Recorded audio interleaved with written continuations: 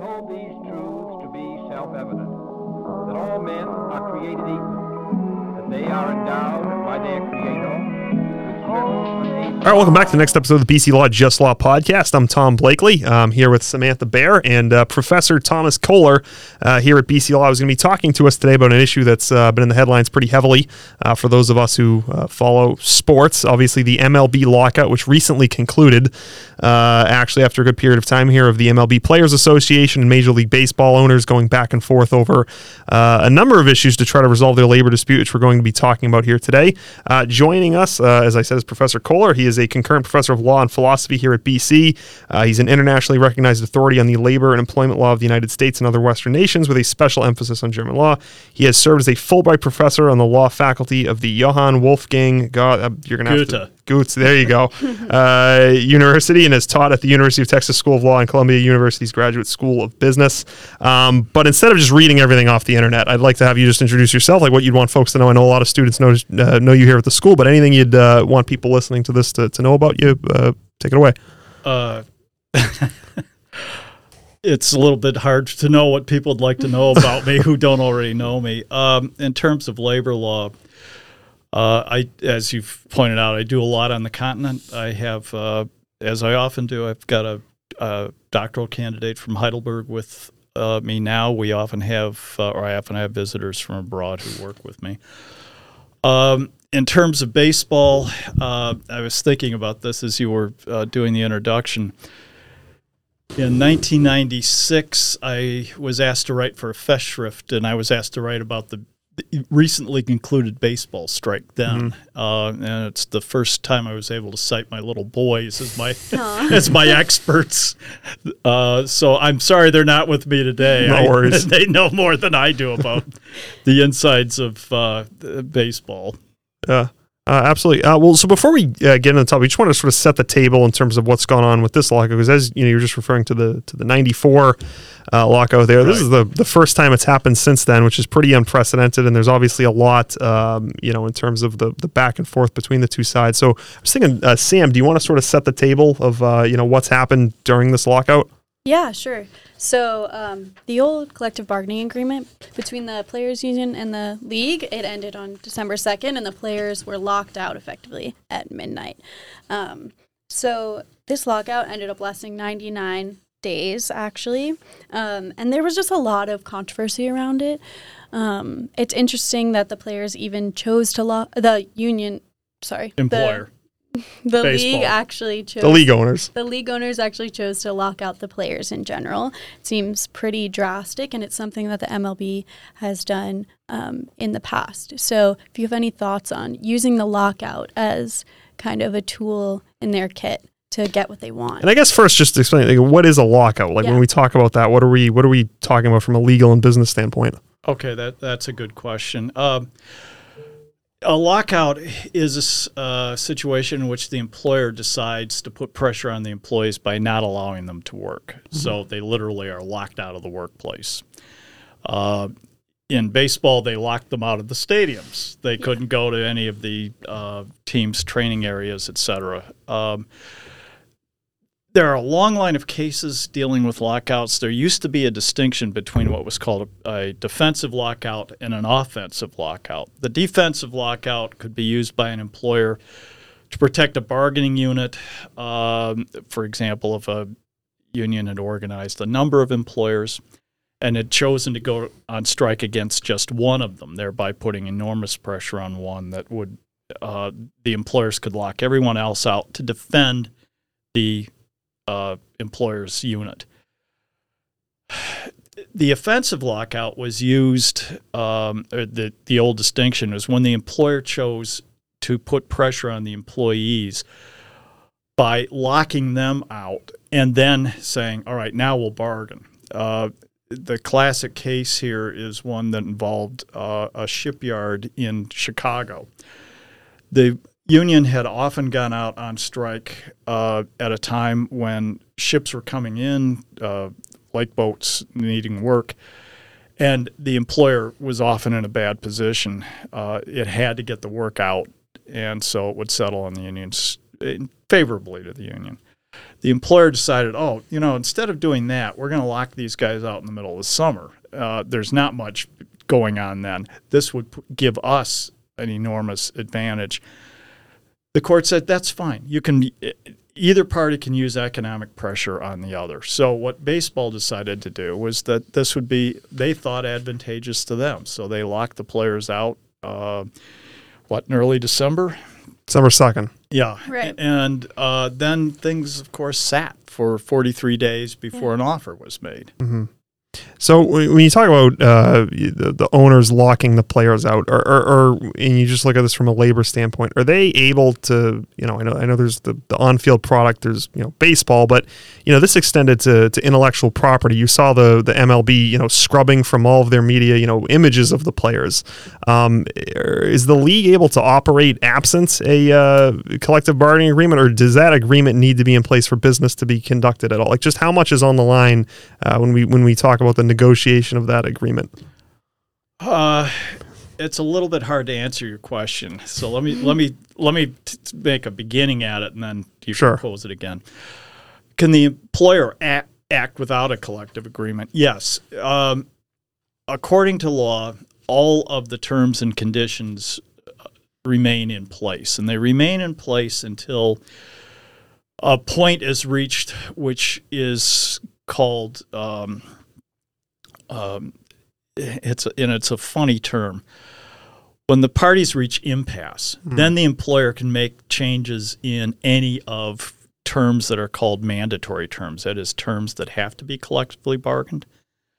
The question, of course, is, well, when are you at impasse? Mm-hmm. Right. And no one really knows. I have seen, it's an intellectual concept. It seems to make sense. Mm-hmm. But I've actually seen cases in which both the employer and the union said we were at impasse, and the National Labor Relations Board said, no, we find that you weren't. Therefore, the changes the employer made were unlawful. Very good. So does that rest upon sort of a good faith dealing between the two sides to determine when the impasse is, or is it, since it doesn't seem like there's an objective definition of it? There is no objective definition of it, and it's been often criticized for that. It's been criticized for decades for that. Okay. It actually allows, the government actually ends up putting its thumb on the scale by saying, all right, the employer can make changes and will protect the changes, which puts the union then in a position of having to react in some fashion. Okay. In the real world, of course, the parties have plenty of incentive to get an agreement done. In this case, the employer locked the players out at a time when it thought, obviously, that it would have great advantage, and it was obviously in no hurry to get back. Right. I was actually surprised they settled when they did. Mm-hmm. Just within the last week. Yes, it was. Right. I expected this to go on until mid-May. Yeah. And why was that? It seemed to me that the employers, the league thought it could get certain concessions from the union. I also thought it was not a good move, but that's beside the point. Right. At that point, it would become economically less attractive for the league, and then it would have more incentive to settle an agreement. So they didn't go to the last point that I thought they might stop at. Going around, so I wanted to know your thoughts on how social media and just the media in general played a role in this lockout. Boy, that's a question I'm not sure I can answer. It's a very nice point. Yeah. The role of social media obviously has changed the ability of the league to manage what it's saying. It allows the players to get its word out in many different channels. And it allows other people to be part of a discussion they otherwise would be foreclosed from. So what role it's played, I don't know. And I think it'll take a while for us to figure out exactly how much. I think a bigger role in this was simply baseball is fighting for a market, and it is, I think, in danger of losing that market. Some studies I've seen seem to indicate that the heart of the baseball fan at this point is largely baby boomers. Well, that's kind of as the Germans say, an Auslaufmodell. It's on its way. It's on its way out. Yeah. I wanted to ask, so, from a legal and moral standpoint, when you think about something like the model rules or, things that sort of govern or at least establish some expectations for how lawyers are supposed to act, here you have, labor bargaining. I think back to, Sam touched upon social media, these images of agents and lawyers and players sort of walking back and forth from a parking lot and sort of trying to, read the tea leaves of what's going on. And, there's a fair amount of brinksmanship and chest pounding and bravado that goes into all this. What sort of governs the way parties, when you have, labor on the one hand and industry on the other, the way the representatives of those sides are supposed to act? Because there's a lot of insinuations about, who's unreasonable and, and who isn't. But when you're in the room and we're sitting at the table, what sort of governs the way those discussions are supposed to go back and forth? What should govern it and what does govern it are often two different questions. The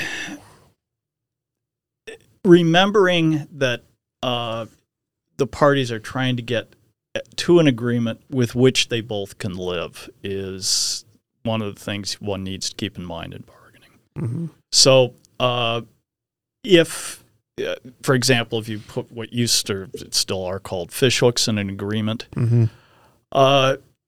when those fishhooks start to catch the other party, it's going to be harder next time to get an agreement. It's going to be harder during the agreement because bargaining doesn't stop with the agreement. It goes on. There are arbitrations. There are other issues that come up. Keeping trust with your opposite is really important. If you have it, and what I've often seen in bargaining is that there'll be, in fact, at times deliberately, the parties will put on some sort of show at the table. But I would have gone out with my union colleague on the other side an hour before and said, all right, I'm going to say this, you're going to say this, we're going to get to this. That's acceptable, good. In bargaining, you're not only bargaining with the union, with the other party, but you're also bargaining with your own team. Right. You've got a number of owners who have very different positions. The major league players, there's a big difference between being at the very top of the league and being, a entry-level player. Mm-hmm. The minor league players really don't have much representation or voice at all. So it's a complicated bargaining position to be in. I also wanted to ask, so, one of the characters that sort of come up in this, if you could say, former Boston Mayor Marty Walsh turned labor secretary offered to facilitate a federal mediator in this process. Can you explain what a federal mediator is and does? And, obviously they weren't involved here, but how that process can play out in these types of situations? The law actually requires notice to be sent to the Federal Mediation Service and the State Mediation Service 30 days before bargaining begins. Mm-hmm. Parties do not have to take advantage of the federal mediator or the state mediator, but the Federal Mediation Service plays an awfully constructive role in collective bargaining. They actually do play, as they say, of mediating between the parties, of helping to bring them together. It's a very difficult job. It's one that requires great sensitivity and a lot of experience. I have seen many cases in which federal mediators did a fabulous job, and one rarely hears about it because part of the job is not to be noticed. Right, yeah, exactly. So what do you think would have been beneficial of having a mediator in there? You'd have to know what the internal dynamics of the bargaining were. I don't know that. Right. So I can't answer the question. Some things, though, that mediators are able to do, if the parties are really in a position where they're not talking much to each other, the mediator can first of all help. All right, these seem to clarify what exactly the big issues are. If the parties are intractable with one another, they might be more tractable talking to a mediator. These are the sorts of roles that a mediator can play. With Secretary Walsh, part of this is the pressure of, well, the government's here, I'm a neutral. If I'm unable to bring you together, it shows that you're both being unreasonable, or I can make one party or the other appear to be unreasonable simply by the public statements I make. It's a dicey thing to do. A mediator who is not that public a figure can play that role often better. Although I have seen plenty of situations in which a public figure of some sort, not necessarily a governmental figure, might play a role in bargaining. Okay. I also want to just sort of take a step back from the baseball context for a moment and just sort of talk about, in terms of labor and employment, just the status of unions, MLBPA and really any PA, any players associations in any of these, large leagues.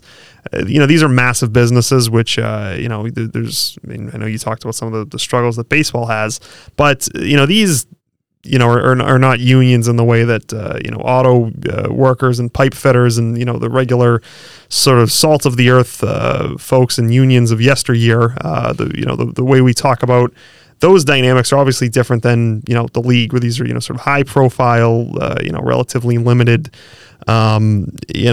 parties here in terms of the size and in terms of who's really affected by this. I mean, there's 30 MLB clubs. Like, these are not issues that are affecting, you and I on a daily basis. But in terms of unions, there's been a lot of talk of the decline of unions and the decline of, the influence and participation in unions, and, an inability for workers to, sort of levy some of what we've been talking about here on their own behalf, the ability to try to bring, industry and employers to the bargaining table in a meaningful way. What are some of the forces that have contributed to that? And, how have we sort of got to this point in time where unions are not, sort of being able to do some of what we've talked about here today in terms of MLB, for workers who work in other industries besides pro athletes? Order lunch now. I have written extensively on this topic. They're very good questions, and I'll try to give a very tight answer, which leaves a lot out. But first of all, you talk about unions of yesteryear. One of the things to be paid attention to in union decline is that it has gone hand in hand with the decline of every other mediating institution in the United States. So associations of all types, churches, family, all sorts of mediating institutions. And when I use that term, I mean institutions that stand between the individual and either the large institutions of the state or of the market.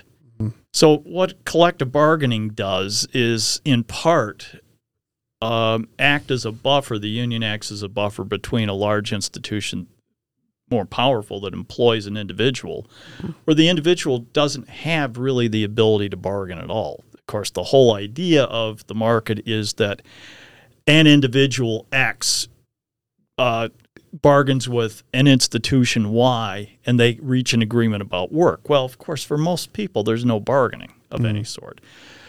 Collective bargaining doesn't only talk about money. It's an institution for private lawmaking. The United States doesn't have a lot of employment law. When Congress passed the National Labor Relations Act, it passed it on really against a green field. And essentially Congress said, all right, we can make the law or you can make the law. We'd rather have the parties make it themselves. We'll give you a structure for making the law. You determine what it is. You bargain it out. And in your own institution, labor arbitration, if there's a problem, you resolve it through the arbitration process. We'll keep the government out. So it gave us an institution for doing that. The decline of unions is not because they're not needed. There's all sorts of reasons for their decline, but one of the impacts of that decline has been the stagnation of income in the United States. As union density has declined, especially in the private sector, wage growth and wage gap, the income gap has grown significantly. Now, is there causation there or just purely correlation? Yeah, there is causation. One of the things unions do is redistribute money in the economy, and they redistribute it from management or investors to workers. It's well known that is the case. So you can do this a variety of ways. You can do it through private bargaining, or you can do it through taxes. You can say, all right, and this is something to be kept in mind. Montesquieu, Aristotle, all the writers on democracy have always said, if you get too big a gap, you will no longer have a democracy. It turns into something else. Haves and have-nots. So you have to have there has to be a relative band. It can't get too distinct. Of course, we've got that now at a almost record level. I guess it is at a record level. Another problem, of course, one sees is the inability of workers in precarious work to govern any aspect of their lives. So people who are doing gig work. I wanted to ask you about that. Yeah, often are in a situation in which they'll hold 3 or 4 jobs. It's very hard for people to schedule, for example, when they're going to work. There are now state laws that are beginning to do that. You must give people 2 weeks' notice as to what their schedules will be, et cetera. Another thing this has done, take trucking, for instance. Trucking was deregulated by Jimmy Carter in the late 70s. We now are having enormous trouble getting anybody to drive trucks. It's very unpleasant work. It's not very well remunerated. The conditions under which people work are very poor.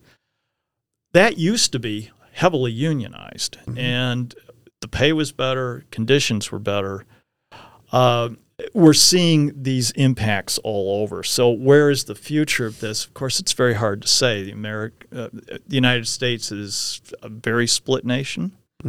So having community of any sort has become more and more difficult. Right. Along with that, though, one of the things unions do is to put a lot of diverse people together and make them, as a group, decide, all right, what do we want? How are we going to set our workplace so that it takes care of the interests of everybody?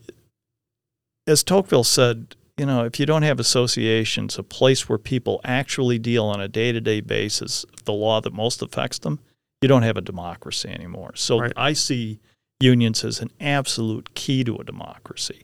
The fact that they're weak has something to do, too, with a weak democracy. Really, I had a follow-up question there, and then Sam will go to you right after. So there's obviously a difference between, a Major League, Baseball Players Association, MLBPA, or, really any of these, you hesitate to call them unions here, and, of course, unions representing, sort of everyday tradesmen, as it were. But one of the things that you see in common between, both the pro sports world, like we're talking about today, and unions in other contexts, or just labor issues generally, and you alluded to it somewhat, is there are, of course, powerful legal tools, you might call them loopholes, things like independent contractors. I know you alluded to that there in terms of gig workers that can, keep wages stagnant, can preclude folks from getting benefits. Arbitration clauses are another one, class action waivers. You see those in pro sports, and large companies like to use these things everywhere. And I was just curious, I guess number one, if you can just sort of explain the legal context of some of that, and also is there anything that can be done? Because it seems like those legal tools are able to keep something of a thumb on the ability of workers to do very much to improve some of the conditions you were alluding to. You've raised some very important questions. First of all, the question of who's an employee goes back to the French Revolution. The first thing they argued about after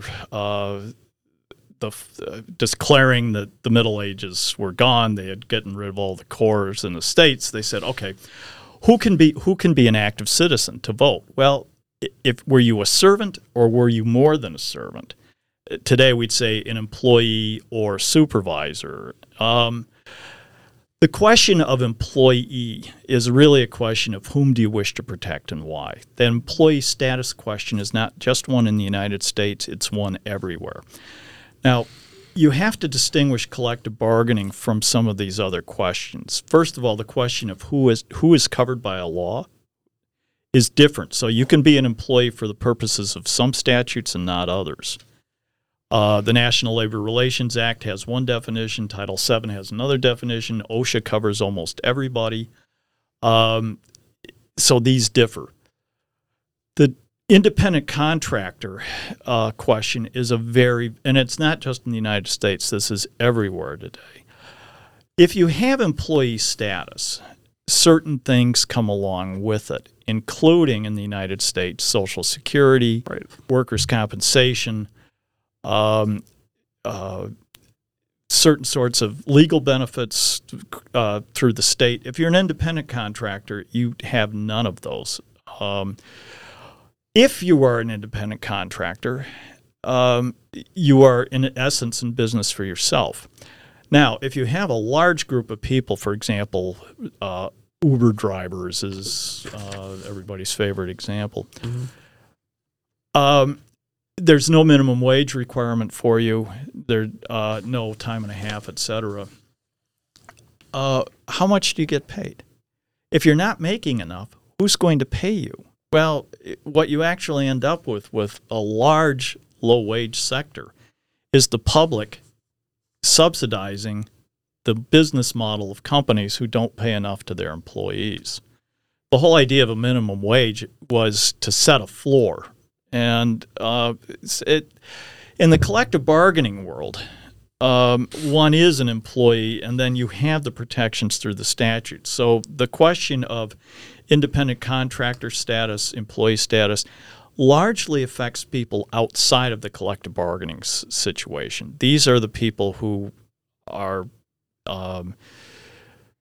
as I say to my students, the question is, whom do you wish to protect and why? With somebody like a Tom Brady, I'm not so concerned about his ability to protect himself in the market. If you're working for DoorDash and doing 3 or 4 other sort of gig jobs, what sort of income you have is not predictable. The sort of hours you're going to have. You're dependent on another organization, but you don't have legal status as an employee. And you also bear the transactions cost, so the gas in the car and other things you need to facilitate all of that. That depends on your agreement with the company, but generally, yes. So what the companies can do is essentially shift the risks of business and the cost of business to a third party. Now, if UPS decides to use a large trucking firm to subcontract for them to do long-distance carrying, that's one thing. When you start shifting it to precarious workers, then you get into a situation of what kind of a social impact does this have on the rest of the country? Can, for example, marriage rates in the United States and across the West are at the lowest they've ever been recorded. We're not replacing ourselves. Why are the marriage rates low? Well, in part, if you can't predict what you're going to get paid every year, it's rather hard to say, oh, yes, let's get together and buy a house or buy a truck or buy anything. At some point, the bottom begins to fall out, and we're seeing that. Okay. I also wanted to, talk a little bit more about, sort of the baseball situation here, which I know folks are interested in. The labor dispute between the two sides here. I know we said this is the first, baseball lockout since, of course, 1994. There's been other lockouts and other major pro sports that we've seen since then, but this one I think is, and perhaps this is a bit of editorializing on my part, seemed particularly bitter. I know you talked about the declining fortunes and perhaps fan base of the game. There's been a lot made of wanting to use this as an opportunity to change rules in the game that might make it a little snappier, might make younger folks more interested, might develop the audience a little bit more. Where does this lockout stand in comparison to other lockouts? It seems like this one, I don't think anyone's happy about a lockout, but there's a lot of ill will here and just a sense of I think resignation on a part of a lot of folks. Like, how does this one stack up against other lockouts that we've seen in pro sports generally? I'm not enough of a fan to give a detailed answer. I can say that, of course, hockey's had a number of lockouts, and it has hurt itself, I think, through bad relations. Baseball's had a lot of tensions in it. We saw Rob Manfred at the end of the lockout say, well, he had failed at one of his responsibilities, which was to have good relations with the players. I think that was both a disarmingly honest statement and something that he knows he has to work on. It does have to be worked on. They're not going to be able to do this well unless they can get together. All of these sports they earn enormous amounts of money from media, and ticket sales don't have that much to do with how much money you're making. So looking at how much short-term interest there is in all of this, every baseball team now has tried to, as I understand it, have their own network. It used to be, for example, in Chicago, the Cubs did this a few years ago. It used to be you could walk into any restaurant or bar or anybody's house, and the Cubs would be on. Right. That's no longer the case. So when there's short-term focus on let's get what we can now, I think that also leads to labor relations where one says, well, I don't want to, for example, the average player's income had gone down.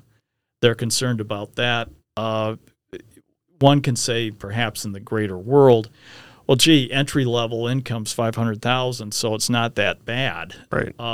Even if you're only going to play for 4 years, which a lot of players do. It's even shorter in the National Football League. Taking that apart, stepping aside from that, how do these leagues keep in mind that they have a common interest, and part of that involves the public being willing to follow them? Right. You asked earlier about strikes. In a strike these days, a union really has to pay attention to its public relations. Employers do too. The UPS strike of several years ago was a good example of that. UPS, the union, was on strike for the question went around health benefits. And their appeal to the public was, they're after us now. We're standing up for you. If we lose this, you're next. That had enormous public appeal. And that got an awful lot of public support behind the union, which came up with a good settlement. Baseball players, et cetera, or the league, they have to be able to do the same thing. It's a little hard to say, well, we're caring about the public interest when you don't send an offer out for 43 days. That part wasn't well handled. Yeah. Sam, do you have anything? Yeah, sure. So I wanted to ask you about the minor league players a little bit. They obviously weren't represented during this collective bargaining agreement. So I wanted to ask you what you think this kind of means for them at all, or if they're just inheriting the problems that this collective bargaining agreement kind of created. That's a question that interests me. I don't know the answer. I think they really don't have much of a voice at the table. Right. The things where they come into, of course, their interests are touched on are when one can go into arbitration, et cetera. What time of year offers can be made, trades can be made, et cetera. But the people who play in the minors have really often pretty terrible conditions. And I think for all of us, I don't think there's a little boy or girl in the United States who hasn't thought at some point, oh, it'd be so great to be, I could be playing. And I've had a couple of one student in particular who went up to the Red Sox twice from the minors. He's now a very distinguished lawyer in Texas. He talked about how tenuous one's conditions were in that situation. The minor league players simply don't have much ability to negotiate. And what is that like? Like, what are those conditions? I know that people talk about, you're in terms of uncertainty over your future, economically, of course. But what can you talk a little bit more about that? Like, what are they facing? Well, my classic example, my now late colleague Paul Weiler at Harvard was a well-known sports lawyer, and he'd always invite me over for their sports conference. Right. And one year he had a fellow who had gone to Princeton and then played in the minors, was actually playing, as I remember, for the Toledo Mud Hens, which is the AAA team for the Detroit Tigers, my team that I grew up with. He mentioned that each day one would go to the bulletin board and see if your name was still there. If it weren't, that meant you'd been cut. Nobody came and said, "Gee, I'm really sorry. You took your gear and you went home." It's like high school. Yeah. Even worse, because at this point there's an opportunity cost. Right. You've come out of generally college, not always. You've put off having another career for some years in the hopes, often hopeless hope, that you'll get called up. As my former student said, he got called up and played in Fenway 3 or 4 times. But he could never quite, and there are all sorts of things that happen, other players playing, other players not playing, et cetera. Your life is really so contingent that you have almost no control over it. Right. So essentially, if you're not on the 40-man roster, you don't have employee status like you were saying. Right. I wanted to ask also, I think this can be we can wrap up with this. One thing that's I think bears a lot of similarities between lockouts and labor disputes generally, and what we saw or what we see in the professional with professional athletes in the like MLB for instance, is just the anatomy of a lockout. We say, okay, the owners locked the players out. You see on the news websites, I have the Globe here, different edition Globe, but there'll be a picture of like a fence at spring training with a chain around it. Okay, we locked the players out. And then there's this, particularly in, media and just, conversations that folks have about this, there's this idea that, okay, well, there's the players that are over here, and then there's 30 rich people over here that own these organizations, and they're trying to find some sort of deal. But there's a lot of players, there's a lot of lawyers, there's a lot going on here. It's not as democratic as one might suggest. They're just saying, oh, well, there's the players that want this. I mean, who speaks for the players? Who speaks for what is the anatomy of the way that when people sit around the table and try to figure these things out, what's really going on just in terms of in practice, as opposed to the ideas that might be out there about how this is, might work versus how this actually does work when the two sides sit down to try to hammer something out. I mentioned this a little bit earlier, and I appreciate the chance to expand on it just a touch. In bargaining, you're bargaining within your group, and you're bargaining with the other side. So for the players, the 8 player representatives voted in a majority against the settlement. The players in a majority voted for it. So Max Scherzer, people walk away and they say, well, that's what they wanted. We did the best we could. Part of the job is to, first of all, adequately know what your unit's issues are. What do they really want? Then, once you've achieved what you think as the bargaining committee is possible, you've got to sell that agreement often. Same thing for management. You may have people who, oh, no, we're never going to agree to that. So these aren't united fronts, the two sides. There's dissension in the ranks. In fact, the famous air controller strike. Right, air traffic controllers. When the committee got the best agreement they thought they could get with the government. They were happy with it. The government was happy with it. They failed to sell it to the air traffic controllers' membership because the committee lost control of the membership. The membership went on strike, and of course, the result was being discharged. Now, there were all sorts of problems with that. I don't think President Reagan made a very smart move by discharging all of them. But we're not going to get into that. This is an example of if you cannot keep your own people together, if you don't represent them well, or if you don't understand what their problems are, you've got bargaining within your group, and then you're bargaining with the opposite party as well. Of course. Okay, well, Professor Kohler, we appreciate you talking with us about this today. This is the Just Law Podcast. I'm Tom Blakely. I'm here again with Samantha Baer and Professor Thomas Kohler at BC Law, talking with the MLB lockout and labor issues in the United States today. And until next time, that'll do for this one. Thanks to everybody for tuning in.